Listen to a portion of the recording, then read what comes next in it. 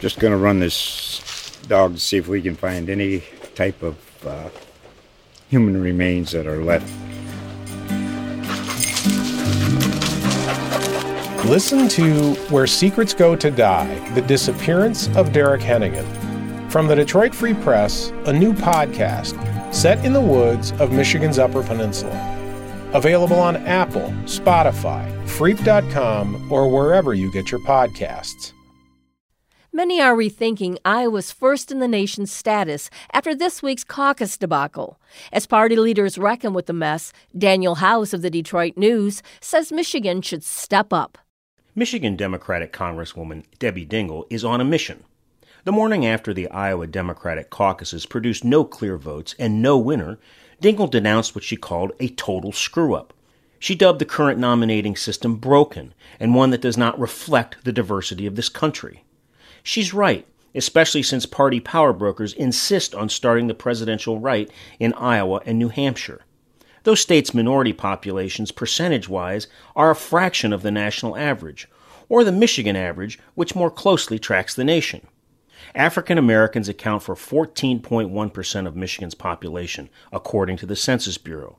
That's slightly higher than the U.S. average. By comparison, Iowa is 4% black, and New Hampshire just 1.7%. Unlike the cornfield capital of America, the home of the Motor City ticks all the boxes today's Democrats theoretically want, even need, in a go-first state.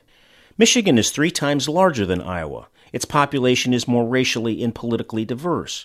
And Detroit is the largest minority-majority city in the country. Michigan's got large socioeconomically diverse swaths of suburbs, vast rural areas, and one of the nation's most diverse agricultural sectors. It's got college towns in Ann Arbor and East Lansing, anchored by Big Ten universities that help support a growing tech sector. And its traditional manufacturing is powered in part by union labor that still wields influence in state politics. Most importantly, the path to the Oval Office runs straight through Michigan, arguably the most central battleground state.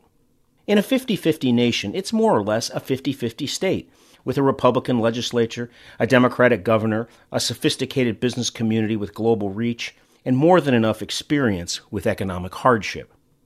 Donald Trump wouldn't be president and won't be again without carrying Michigan. In 2016, Trump carried the state because A, he understood how his message would resonate with key voting blocs here, and because B, Hillary Clinton and her campaign wrongly assumed the Democratic blue wall would hold. There's a reason House Speaker Nancy Pelosi asked Michigan Governor Gretchen Whitmer to deliver the Democratic response to Trump's State of the Union address this week. The state is electorally vital. My hometown of Canton, Ohio, long had a reputation for picking presidents. A 50-50 town split between labor and management, Democrats and Republicans. It was a bellwether where national political pros sought clues to who might win the next presidential election. Sorry, old Buckeye friends, that job should go to Michigan, because Iowa isn't up to it anymore. I'm Daniel Howes of the Detroit News.